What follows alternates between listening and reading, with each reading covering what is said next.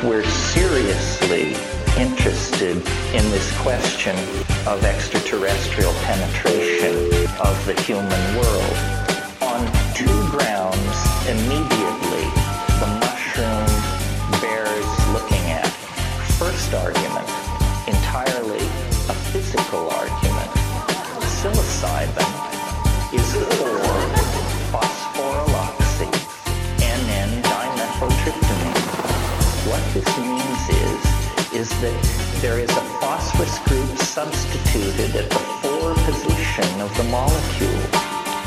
Now, here's the headline, folks. This is the only 4-phosphorylated indole on this planet. On this planet. Now, if you were searching for extraterrestrial thumbprints on the biology of Earth, you would look for molecules that are unique, that don't have mere relative spread through other life forms. In psilocybin, we have a perfect example of this. It is the only 4-phosphorylated indole known to occur in nature. Nature doesn't work like that, folks. Nature builds always on what has previously been accomplished. So this is a red flag saying at the molecular level, this thing looks like an alien artifact at the molecular level. I do not know what price I shall have to pay for breaking what we alchemists call silentium. The life experiences of our colleagues should warn us not to upset laymen by imposing our knowledge upon them. I, Varelli, an architect living in London, met the 3 mothers and designed and built for them 3 dwelling places. One in Rome, one in New York, and the 3rd in Freiburg, Germany. I failed to discover until too late that from those 3 locations, the 3 mothers ruled the world with sorrow, tears, and darkness.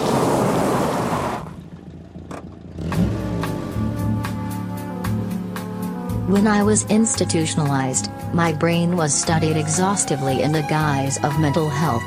I was interrogated, I was x-rayed, I was examined thoroughly.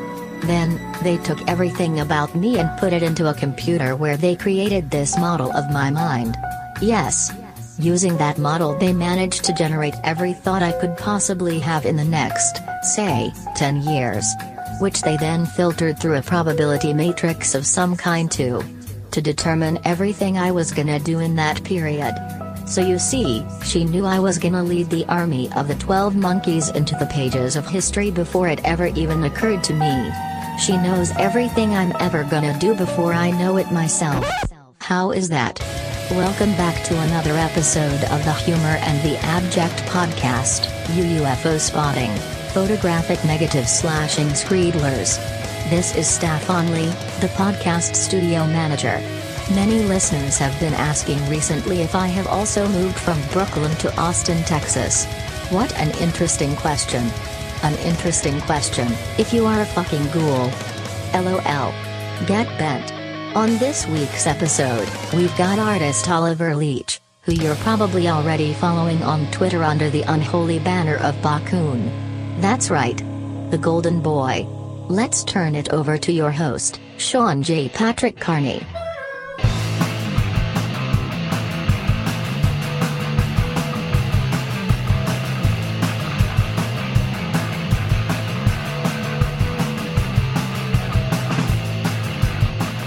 I'm Ira Glass. Welcome to Jackass. It's episode 80 of the Humor and the Abject podcast. I'm your host, Sean J. Patrick Carney. Thanks as always for tuning in, Screedlers. Fall is here, at least technically, and I wish a wonderful wardrobe expansion to each and every one of you. What do you think of this background music? I heard this song the other day on WFMU, and I have become obsessed with it. It's called Boo Boo and His Friends, and it's by Hans Reichel, Hans Reichel, I don't know. Apparently the instrument he's playing is called a daxophone, something of his own design, and it sounds fucking ridiculous. I love it.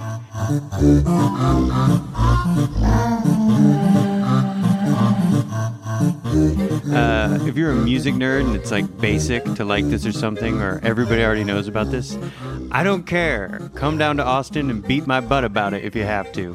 Anyways, this week on the podcast, I am joined remotely by San Francisco artist Oliver Leach, whom you may already know by his Twitter presence as Bakun. Oliver creates densely layered photographic work that recalls like unsettling moments from science fiction and horror, and then sells original works, prints of those pieces at extremely reasonable prices straight to his audience from Twitter and beyond. We've been in touch over Twitter for a while now, and I wanted to know a little bit more about what made him tick. It was a real treat to get to gab with him, and I'm glad that I get to share it with all of you. Without further ado, here's my conversation with Oliver Leach.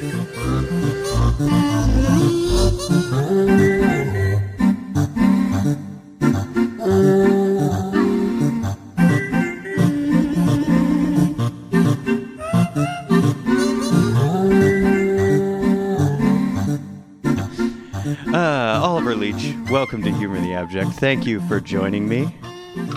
Howdy. How's it going? It's going pretty well. How are you feeling today? I'm feeling pretty good. I don't know. I was up late working, but it's every night. Yeah, how's fall kicking off in California? Exactly the same as every other day. Really? Has the fog cleared today in the Bay Area, as they say? Climate change has kind of killed the fog a bit. Wait, really?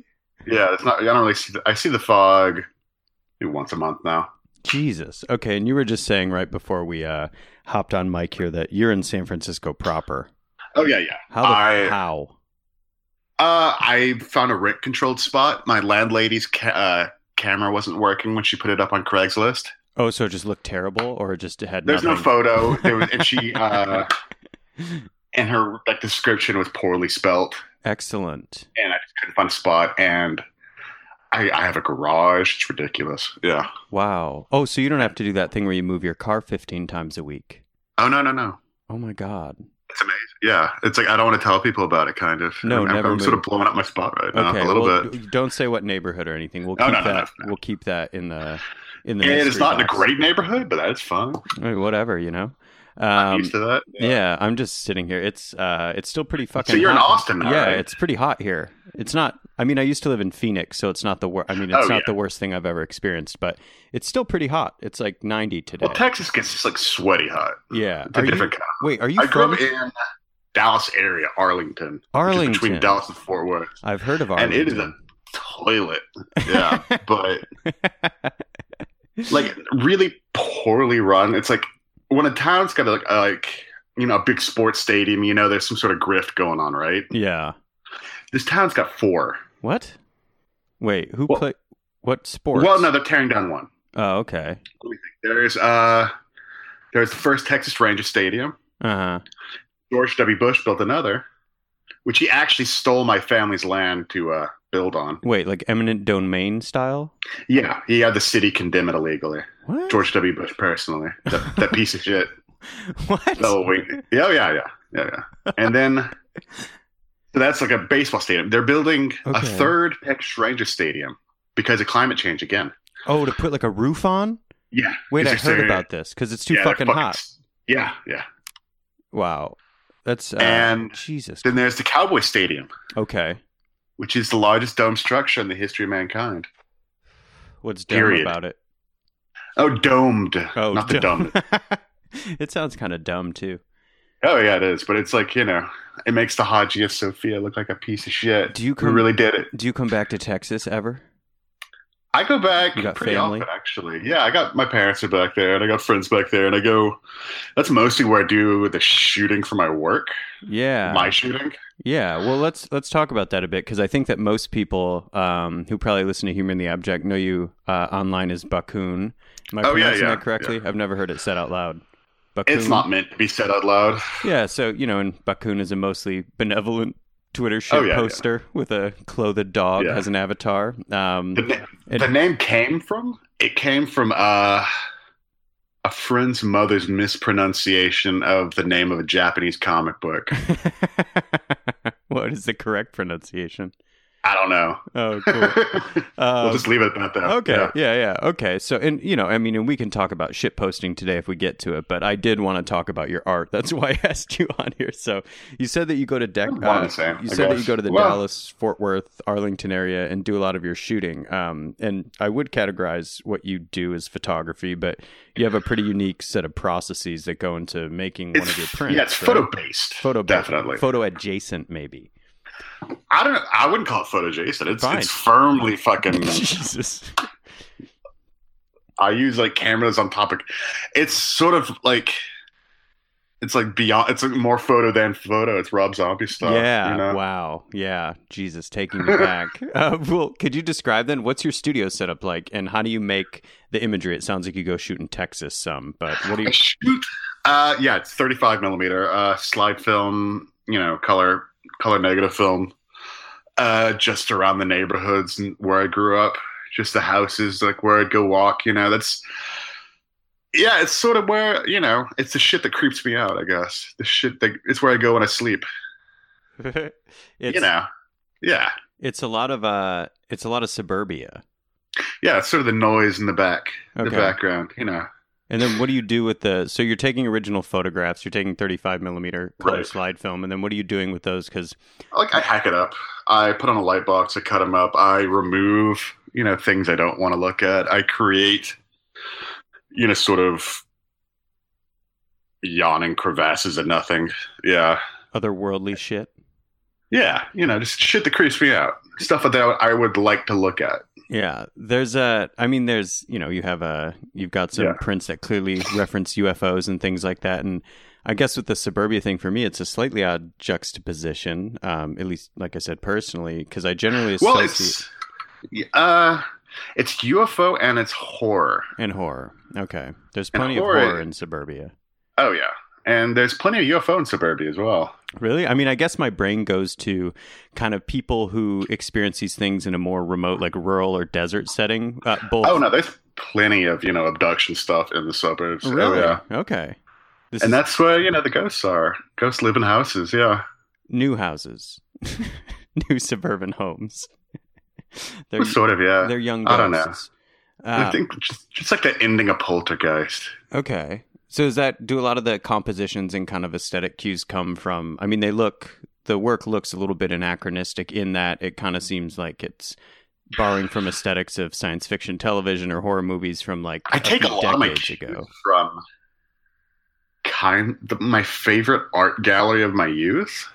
What's that? Which was like the local video store's horror movie wall. Oh, yeah. Yeah. That's what all of my images are, that kind of vertically oriented like a movie poster. Uh-huh. Each one is, in a way, a poster for a movie that I'd like to see in a way. There used to be this, when I lived in Portland, there was this, God, I wish I could remember the name of the video store. It's Movie Madness. But it was like famous for sort of holding out despite Netflix and all these things. And it was this great video store that you could go to. And their horror section was crazy. And it was organized by like really fun micro genres within horror. Like, oh yeah, that sounds good. Like, oh yeah, Terrible Teens, like It Came from the Great Beyond, things like that. So you had to like do a little bit of digging about what you were feeling about watching, and then they were alphabetized therein or by director. But you had to know what kind of horror film you wanted to watch before you could find something. That's sort of great. Yeah, I mean, Netflix sort of tried to do that. What is your? But they kind of ate it. Do you have Netflix? I have my mother's Netflix account. Nice. What is your? Yeah. How's your algorithm working for you? They just want me to watch a lot more horror movies. Yeah.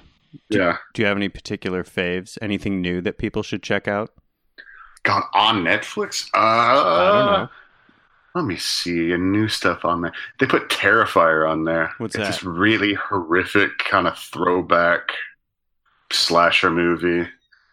Not really for the squeamish, but yeah, it's a nasty one. Really nasty? I have trouble with really nasty. Yeah, like people getting cut in half and like pretty graphically. Yeah. I guess if it becomes cartoonish, I can handle it. But when it feels real, that's when I get a little like, Well, this is sort of both at the same time. Okay, I might be able to do that. Maybe, I don't know. Yeah. I think that there's one. I mean, I know that they're not the most celebrated horror films, but maybe it was like the second Saw movie. There was just one scene that like kind of ruined me, and it was somebody getting thrown into a pit filled with syringes. Yeah, God, it's like the worst. That would be fun to do. It's the worst thing I've ever seen in my life. I think still, and I feel like I've seen that first Saw movie. I don't know. There's a couple of great. There's a bit where a guy's in a dark house and he's sort of going through it with a camera flash. To find his way through. Oh, yeah, that was a good one. The director Lee's a good guy. Oh, Upgrade. Oh yeah, his new one is a good one. Upgrade. Oh yeah, that's good to check out. I mean, is that have you just sort of synthesized that aesthetic, or are you consciously, when you're making the work, trying to nod to these things, or is it just kind of like what you do now? It's kind of what I do now. I kind of make a lot of images every day. Yeah, you got. I don't have a normal job right now. I just make art and sell it. Yeah. So I just make art all day. Do you? Yeah. You just mentioned that you sell it. I mean, one of the things that I wanted to ask you about was you kind of have this, direct to buyer system going on. That's pretty interesting in the way that you... Yeah, I had a gallery. I had a couple of galleries, and like they took their cut, they sold it, and I sold a few like large pieces, 3 or 4 pieces a year to like wealthy collectors I'd never meet. And it was weird. I don't know.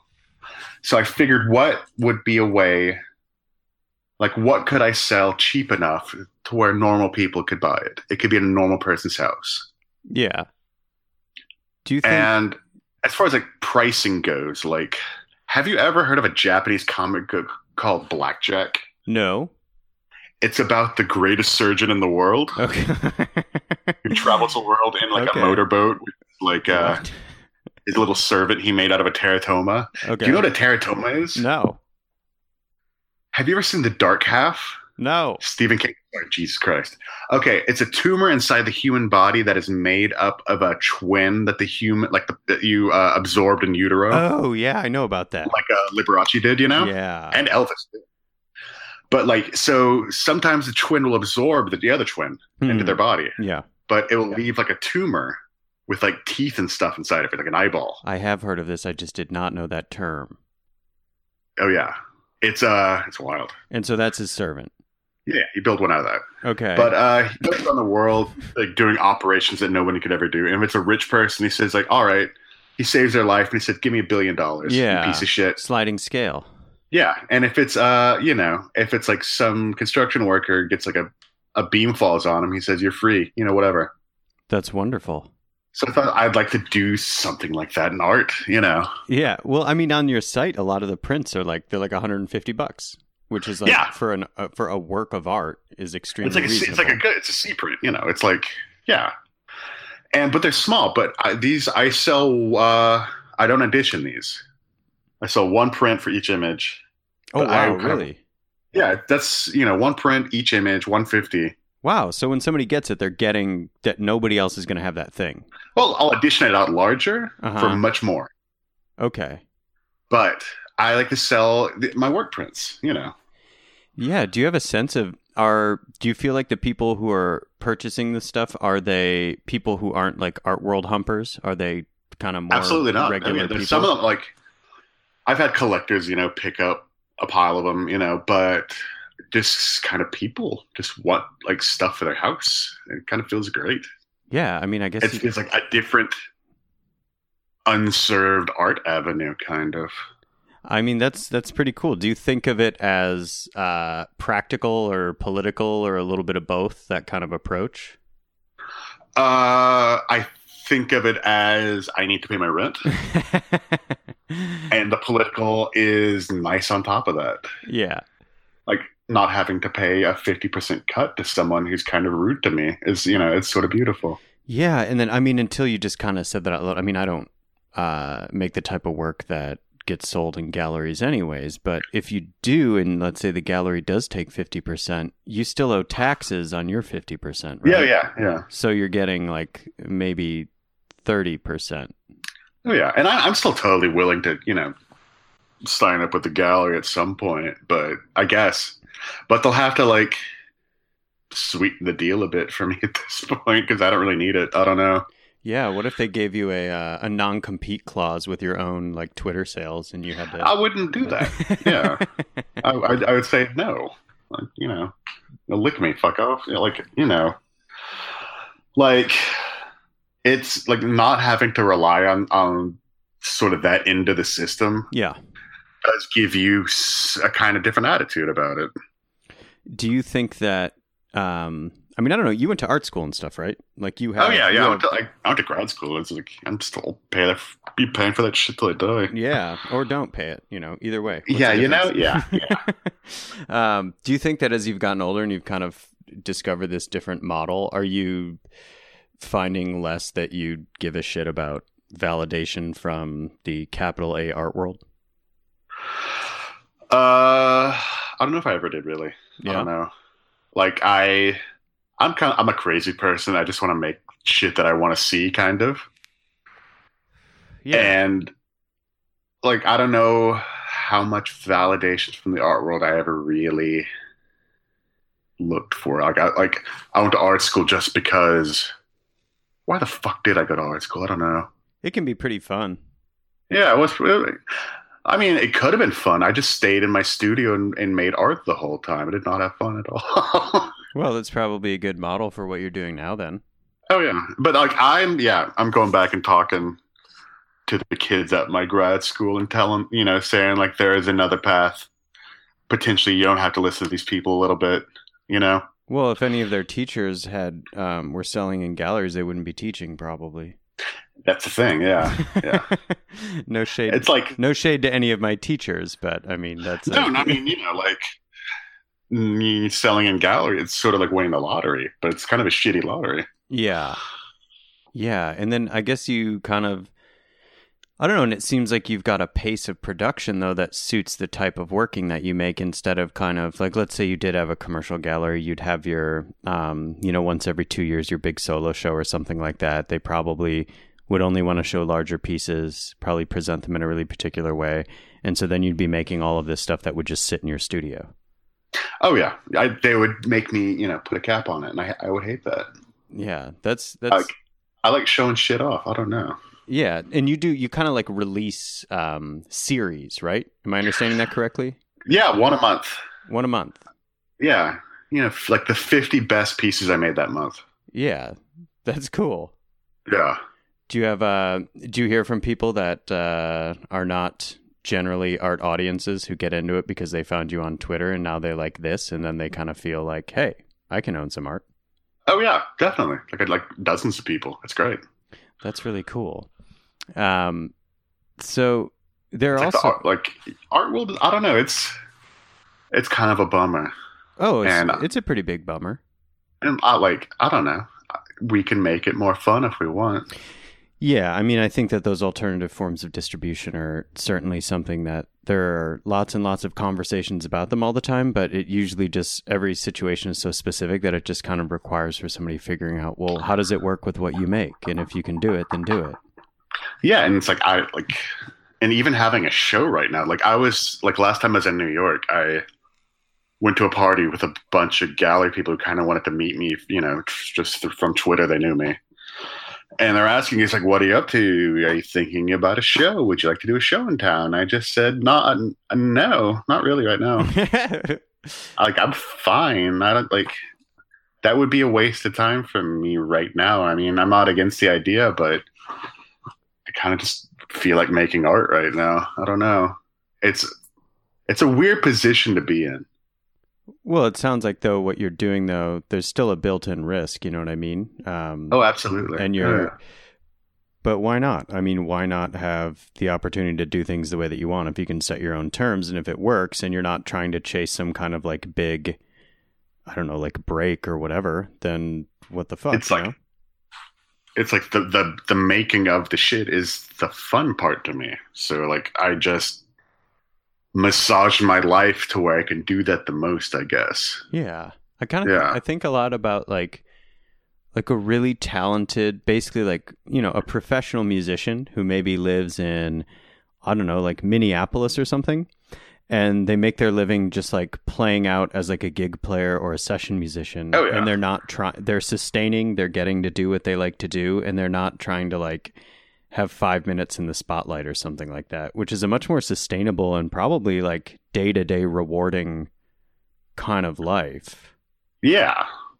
Like, I wouldn't say, it's not like selling art like this. It is not the most lucrative lifestyle, but like it's livable. I mean, which is a weird thing to say about art, I guess. Well, and if you have figured out a situation like with a good apartment that you know that you're going to stick around in and you're not living above your means. I was just talking on the last episode with OK Fox and Lucia Love, who have this podcast called Art and Labor, and they were sort of saying, just don't live above your means, and you have a safety net for being able to kind of sometimes do what you want or whatever the fuck you want.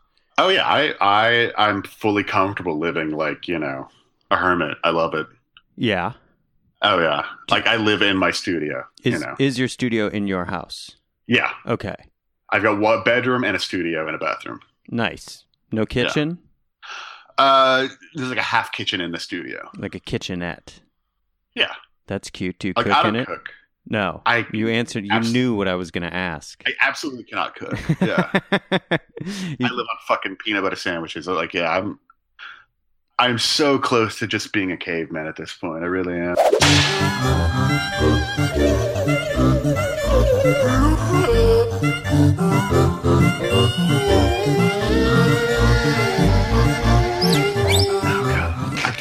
I miss Whataburger. I miss Texas a bit. Is Whataburger a Texas thing? Yeah. Okay. Yeah. I was wondering that because I see it everywhere here. It's a Texas burger chain, yeah. Yeah. And it's a pretty good burger. It's a thing, but like the quality is consistent 24 hours a day. That's good. A great burger at 3:45 a.m. That's their job. That's the Whataburger promise. That's their promise? Should I go? Their logo looks like Weezer's, which is cool, I guess. Yeah, or like Winger. Do you remember Winger? Dude, wait, what was Beavis and Butthead's? Stewart. Stewart? Did he wear a Winger shirt? Yeah, he did. That's the only Stewart reason. couldn't go to school because he had diarrhea. That's the only reason I know what Winger is because of that. Actually, Beavis and Butthead was how I found out about a lot of bands. I think God, that show holds up. Yeah, it's great. There was I remember they were watching. I think it was a Sick of It All video.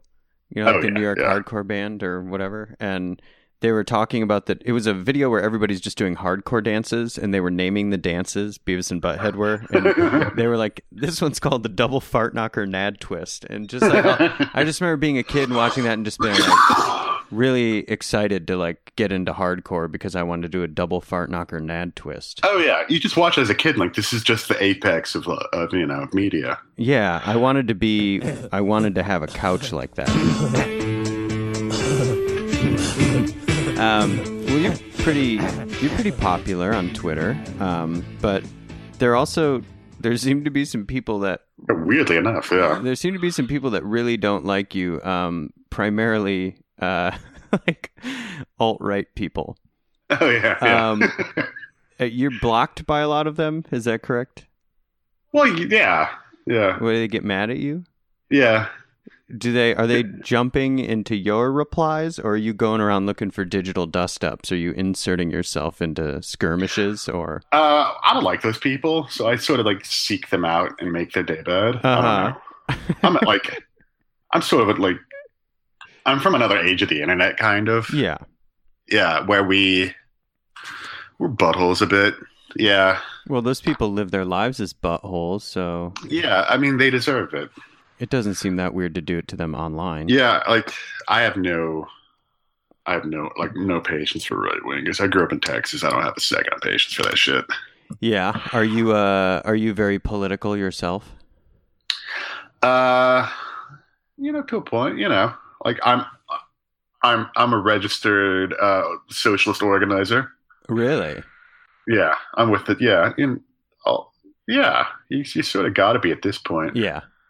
No, that makes sense. I mean, I think the reason that I'm asking is because clearly there's like a lefty slant to your kind of sense of humor and your engagements on Twitter and things like that. But oftentimes it does feel like people kind of just sort of that's the default try it on sort of personality on Twitter versus somebody who, has I think I've always been that way. Like, I grew up that way. My parents were lefties as well, kind of. And I just never liked a bully, I guess. Yeah. And that's sort of what right-wingers do. It's pretty much all they do. Yeah. I figured anytime you can bully the bully, that's not a bad day. Yeah. Do they get extremely mad online with you? Well, sure. That's like, yeah. Do you have that? I feel like I've seen you tweet that picture of that pig that has poop on its testicles. Oh, yeah. I photoshopped a little tiny one of those like little red hats onto the turd. Uh-huh. Yeah, like the Trump hat, Oh, a MAGA hat, yeah. Yeah. Do you, okay, so you can't... Not my friend Jesse, though. What is his name? Bronze Hammer, Jesse Farrar. Good friend of mine. He's the one who said... about drowning kids? Yeah, he got on Fox News repeatedly. What did he say? He said that he thought that... Like Charlie Kirk, that that Turning Point USA guy? Weirdo, fucking college Republican shithead. Yeah. He was saying, college Republicans are an endangered breed in the society. And my friend Jesse said, let's stick their heads in the toilet till they drown. And then he got so upset he got on Fox News. Yeah, that's legendary. That's great. Yeah. Okay, so you came of age or kind of cut your teeth on the internet in this sort of, I guess, more like for the lulz kind of generation. Is that kind of what you think informed your sense of humor, or was there other stuff that a young Bakun was intaking that kind of led to where you are now? Humor-wise? Yeah. What did you get into? Yeah. Old underground comics that my friend Stoner, Acid Burnout Dad gave us. Oh, I thought you were saying your friend Stoner, and I was like, your friend's name is Stoner? That'd be a pretty good name. Yeah. Have you ever seen Outside Providence? No. Is there a guy named Stoner in it? No, there's this guy named Drugs Delaney, and he writes his friend a letter while his friend is at boarding school, and the headmaster calls his friend into the office and is like, do you have a friend named Drugs? And he's like, and he goes, Drugs Delaney? And he's like, how many individuals named Drugs could you possibly know? That sounds pretty good. But yeah, buddy Will's mom just married a guy named Hank Steele. Hank Steele? That's a porn name. Yeah. He's some sort of rich guy from Houston. Really? Saying that name over and over in my head. There was a guy in my hometown who was in the phone book whose name was Harry Hornblower. And I don't feel good about this now, but I relentlessly prank called him when I was a kid. I mean, it was like you could just go through the phone book and find names. It was incredible. Oh yeah, just call people up. God, I remember me and my buddy John. We found this book. We weren't supposed to have of all the teachers' home phone numbers. What? Yeah. Wow. So he got a roll of quarters and went to a payphone, and we just had a night. Did they get flipped out? Yeah, it was bad. It was good. That's kind of, that makes sense. That falls in line with kind of later life kind of Twitter arguments with people who are trying to own people on Twitter. Yeah. Yeah. We weren't that rude. We just, bellowed on the phone. Yeah. No, I loved doing prank calls, and I was never mean. I wasn't clever enough, I don't think, when I was a kid to be that mean, but I loved prank calling people. Oh yeah, that's Twitter. Totally. There was nothing else to do, I feel like. Do you know Longmont Potion Castle? Fuck yes. Yes. God, yeah. That stuff is that is on some different level. I mean, that's people talk about kind of I guess the difficulty in doing victimless comedy, to be funny without punching down. Does that make sense? Oh yeah. Longmont Potion Castle is not always a sterling example of that, but the absurdism of it, where there's really not a victim, it's just so outrageously weird. And, oh yeah. And when he's like, I'm going to come over there and beat the bongos up on your butt, Buster. Actually going to go over there and with a tennis racket. And when he's fucking calling Trebek, and he's he calls Alex Trebek a lot, I feel like. Oh yeah. And one of them, he's telling him that he's got a UPS truck filled with goat wool or something from Azerbaijan that's on its way to his house. It's 3 tons of goat wool or some shit like that. And Alex Trebek is like, you better not bring that. You better not bring that here. And if you do, you better bring it in person. It's just there's a whole album where he cut all of himself out and he just had the responses. What? I've never heard that. It's so good. And it's just these people going like, what?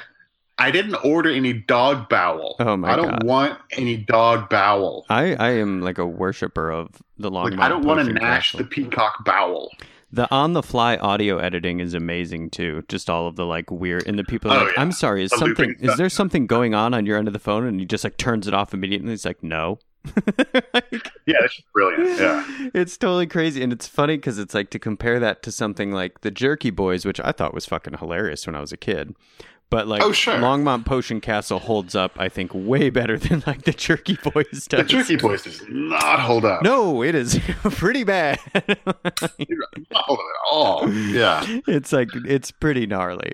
Andrew Dice Clay does not hold up. Yeah, no, there's a lot of stuff that doesn't, but I think that's what I mean about Longmont is it's just like it's so out there. There's no like it's not homophobic, it's not misogynist, it's not racist, it's just insane. Like it feels like a really stoned guy making himself laugh. Yeah. Yeah. I read they did an interview in like what is it, Noisy, that's like Vice's music thing. Oh yeah. They did like an interview with Longmont Potion Castle a couple years ago and didn't say who it was or anything, you know, because it's like, who is this person? But it was really funny because they were like, because I think since, you know, YouTube has exploded, people have uploaded that stuff and it found this whole other audience. You know, before I remember people saying that they would like listen to it on tapes as they went, like pass the bands, tape around, yeah. and bands would listen to it when they were on like their tour or whatever to pass the time. And then now it's like anybody can listen at any time. God, that stuff is good. I'm glad I hope he gets a huge, well, I don't know. A huge audience might kind of kill it. Yeah, I mean, it's kind of like, the weird thing too is that the stuff feels sort of like timeless in this weird way. Like I wouldn't be able to tell you if one was brand new or old, but I guess it's just like you couldn't really get that many people on their landline, and it's like 1,000 times funnier to call somebody at home than it is to call somebody on their cell phone. Oh yeah, or call somebody at work. Yeah, Yeah, I can call you on work. Oh man! Speaking of absurdist stuff, did you have something to do with the motherfucking Share Zones playing card game? Did you design something for that? I did. That was super. What did you do? I designed the like I designed a few of the cards. Okay. Like I went in the studio and I made some just weird skeleton shit, you know. Uh-huh. And I composited a skeleton man, and I made the special limited edition box. It looks like a skull's head. You open up the top of it. Yeah, that was weird. I got in touch with the guy through Drew Fairweather, Drew Toothpaste. Oh yeah. Yeah, that guy's hilarious. Yeah, that guy's been doing funny shit on the internet forever. Wait, so you were in direct correspondence with admin? No, I did through Drew, who knows admin. Yeah, but the Share Zone, it's how would you describe it? I mean, that too is that kind of, I think, falls into that same kind of absurdist thing where it's just like it uses the vernacular of things that people understand and appears to be edgy, but it's like completely innocuous at the same time. Yeah, it's about this skeleton man's bad life. Yeah, and he hates his boss. Visually, it looks like, you know, like a piece of, you know, like text on an image from Facebook. Yeah, yeah. I mean, it looks like stuff that I thought kicked ass when I was a kid. Oh, yeah. Like, I definitely thought all of those things kicked ass. Well, you know, did they ever stop kicking ass? No, really? I mean, I guess a skeleton in fire is always pretty cool. Yeah. I mean, Curse like, words. I do like swears. Toilets, curse words, weed. Yeah, telling your boss to fuck off. Yeah, stealing shit from work. Yeah. Yeah, those things are still cool. It's really cool. It's good that something like the Share Zone exists to remind me of that. Exactly. Yeah, like life is pain. Steal some shit from work. I think I tweeted something about this a while ago, but like I was in the shower at my old apartment in Brooklyn, and my girlfriend Claire just like knocked on the door and came in, and I was like, "What's up?" And she was like, "I feel like the Share Zone is for boys." I was just like, I was like, "Why are you looking at the Share Zone? Like, why are you coming in and telling me this?" It was like the coolest thing. I was just like, wow. It is very. I mean, it isn't only for boys, but it is not. It's for everybody. But I understood the sentiment. You know, she's just like, I feel like this is for boys. I was like, yeah, I get why. It's for everyone, but it's for boys. Instagram, though, I can't stand. Yeah, is that because you're a photographer or because of the content? Both. Just everything about. I don't like square images. I don't like shit I see on it. I don't like. I know I don't. Dude, you don't have to do square anymore. Really? Yeah, you can do mild landscape and slightly portrait, See, I don't like any sort of constraints like that. Fuck it. but they kind of cut it off. No, I don't. I don't even want to deal with that. I don't know. And just this. I think Instagram's bad for art, and I haven't really solidified the theory yet. It's just when I go to an artist studio, I can tell if they really are big into Instagram almost instantly. That makes sense. Yeah, it's hard to verbalize it, but like, No, there's certain to think in advance of your work as being cropped in a particular format, and that's where your audience is going to experience it. I mean, I guess that could be like a savvy young person's approach too, but I do understand what totally. I do understand. And also what you're like saying. the curation of like the grid like that. Uh-huh. The way thinking of that grid, and like how your work relates to each other through the Instagram's grid. Yeah. And yeah, I don't know. It just skews me out. And just the fact that like, as an artist, I had dozens of people over and over telling me, it's like, well, you got to get an Instagram account. Oh, yeah. It's where the galleries are, it's where you got to get an Instagram account. And the more people tell me to do something, the least likely I am to do it. Well, what else is bad for art? Anything else besides Instagram as we're rounding this thing out? I want to get you got any hot takes for me? What's bad for art? Everything. Everything? Nothing's good for art. Nothing is good for art. What about living in California? Weather's nice. Yeah. That's it. That's I it? don't know. What about... Is there a good place to it's nice that like you don't have to live in New York or LA or Berlin anymore to make to make your like a name for yourself as an artist. No, I mean I think that it's I certainly, as somebody who just left New York, I feel like I'd be like a bullshitter if I offered any opinion because I'm too close to the damn thing. Yeah.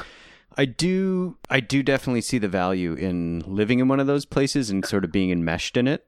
But I do agree with you that I think that very much so you can operate in lots of different places. And if you know what you're doing and you have a particular kind of definition of success for yourself, that doesn't automatically follow what, like you said, what teachers tell people in schools or things like that, then yeah, you can absolutely be in a like I million wouldn't different be places. able to, I wouldn't be able to do this at all if I wasn't like a maniac who didn't make a pile of work every day.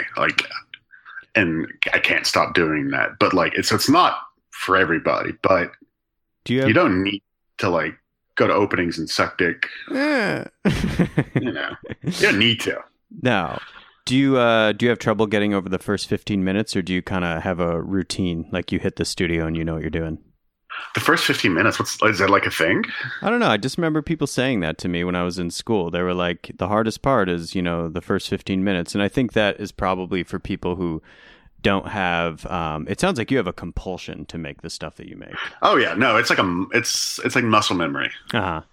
It's like I wake up and I can't wait to get started. Really? What time do you like to wake up? You a morning person, afternoon person? No. Really? Like 2 in the afternoon. 2 in the afternoon? Yeah. I work till, 4 or 5 a.m. and go to bed. Why do you work so late? I need it to be like completely dead dark for my process. For the exposures or something? Yeah. Because okay. I never taught we kind of tangented off. I shoot the slides, right? Yeah, I asked. This is like the first question I asked you, and you're just answering it now. Jesus Christ! I'm sorry. Lay it on me. I do want to know. Tell me. Yeah. I cut them up. I make new slides out of them. Uh-huh. And I do use found material. I try to use stuff. Like I've had photographers in my family in the past. Like my great grandfather, my uncle were photographers. So I have a lot of their negatives and slides, and I slice them up and I make new things out of them. Just can't try to keep it in the blood a bit, but I do use found stuff otherwise. And then I've got 3 projectors in a line and a blank wall. Uh-huh. And I project things on top of each other, and I've got a series of kind of articulated arms I made out of wires and shit I hang from the ceiling. Whoa. I know. And I use that to hold filters and stuff, and I manipulate filters by hand, like in a darkroom, kind of, and I do long exposure photographs of these resulting projections, and that's like the piece. So are you layering, like you have a couple different projectors going at the same time and you're layering images that way?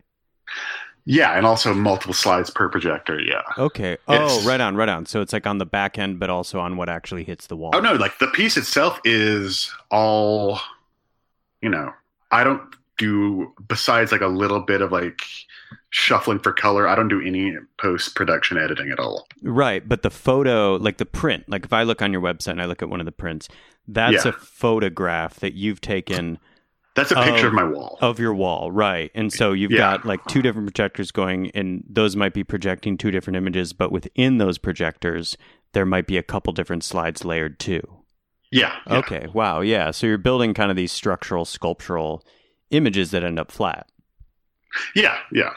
I think of it as like, I sort of modeled it after 19th century spirit photography, which I'm kind of obsessed with. Oh, yeah. Is that like the machine and the thing I'm making, that's the ghost.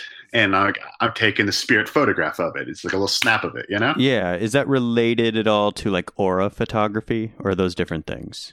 Oh, no, it's totally the same thing. Okay. Aura photography. Oh, yeah. There's like the electric version of it. Fuck, what is it called? I don't know. I just woke up. God damn it. That's all right. Well, no, Ted Sirius. Do you know that guy? Ted Sirius? Sirios. No. S-E-R-O. He was a bellhop in Chicago, like a serious alcoholic. But he said, like, I have an ability to take psychic Polaroids with this device I have. And he called them thotographs or thotograms. Uh-huh. And it was bullshit, Cool. But the pictures are gorgeous. That's amazing. Yeah, it reminds me of that process of the building. It reminds me of like, I don't know if, like my friend, this photographer, I guess he's a photographer, Joshua Citarella. He does his things digitally though, but he builds these kind of like structured layer environments. Or Shada Soleimani's this artist that I talked to a little while ago, and she prints and builds all the things and then photographs the installations. But that stuff always gets me excited because it's just sort of like, it's a puzzle. Like, I don't know how the fuck the image was made. And that, like, in terms of photography, that makes me excited, because nothing against somebody who can just take a really nice picture of something, but it's like, I could look at that too. Yeah. I don't have to. I have no. There's nothing I really want to document. Yeah. I know the world. It's like, I'm not going to go see a movie if everything that happens in the movie could actually happen. Sure. That makes sense. No, that does make sense. Yeah. Why would I want to watch somebody else's shitty life? Yeah, it's like real. Some moron's idea of something emotionally resonant. I'm not going to waste my time with this horse shit. I'm going to go watch a werewolf movie. Yeah, that sounds good. We should all watch more werewolf movies. There should be more werewolf movies. Late Phases. Did you see that one? No. That's a good. It's about a blind old sort of badass old man who moves into an elderly community with a werewolf problem. Cool. It's a good one. I don't know if it's on Netflix still. Maybe. Late Phases. Late Phases. Oh, I get it. It's kind of like a right. Little... like moons and also like but also old people are gonna die. yeah. God, that was a good fuck. But like that Ted Sirius guy and like 1950s UFO photographs and shit like that, like manipulated photography made. Not even for for outsider art. Manipulated photography made to bullshit people into thinking that UFOs are real and we're not alone in the universe. I think that's beautiful. It's exciting. Yeah. It's like it's a thing with a real purpose, I guess. I mean, I love a good grift. Oh yeah. Don't get me wrong. I love long cons. Big fan of long cons.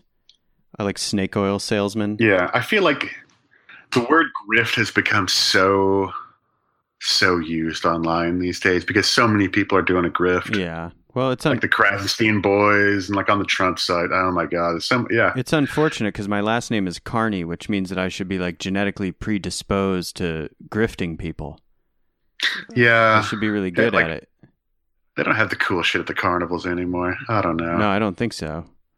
Yeah. One time I watched that HBO series Carnival just because I knew that they were going to say my last name in it all the time, and they did. I vaguely remember It wasn't good. decent. It was like it was almost good. It was very several close. times. It was almost good. Yeah. It was almost like, oh, this is close to a David Lynch thing. It was visually really chewy. Like I liked Oh, I yeah. liked watching it. The story I was kind of like, oh, okay. Yeah. Yeah. Although it did have the man from Another Place or whatever his name is. So- Yeah. Who turns out is a huge asshole. Really? Is he dead? I feel like he's dead. No, he's not dead. He's just a racist prick. Oh, that's interesting. Yeah. Wow. Well, That's why David Lynch replaced him with a tree thing. with like a brain on it. Yeah. Wow. God, that one. I've watched that third season like 4 times. I only had free Showtime for X amount of time, and then I haven't gotten back around to watching it, but I need to. It's really quite good. Yeah. I've always loved his stuff. Yes, he's a lovely, lovely boy. Oh, definitely. Well, Oliver, thank you so much for connecting with me today and showing us a little bit totally. of the man behind the mask. Oh, yeah, I think this is my first audio appearance anywhere. Really? Oh, yeah. Well, I'm glad that it could be on Humor in the Abject. Two totally. words that describe your feed, I think. Oh, yeah. And I don't know. The abject is very important to me. Well, yeah, the relationship between horror and comedy is something. If you take a look at my recent series, all that sort of like blue shimmery stuff is 16 millimeter surgical films. Gross. Abstracted out. Cool. Oh, yeah. Medical student gave it to me out of the trunk of his car. Oh, how illicit. Oh, totally.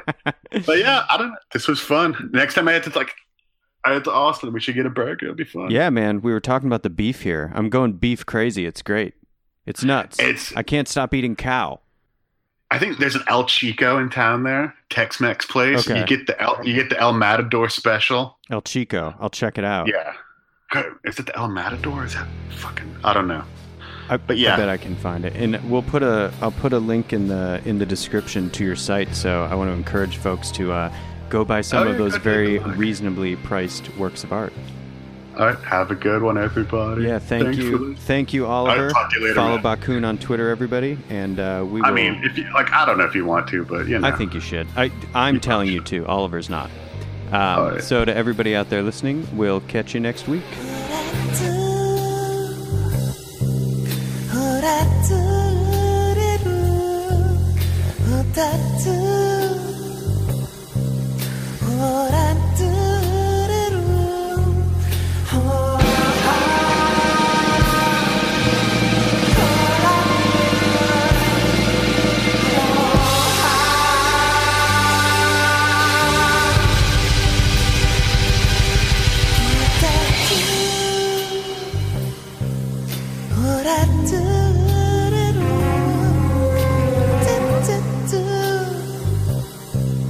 Oh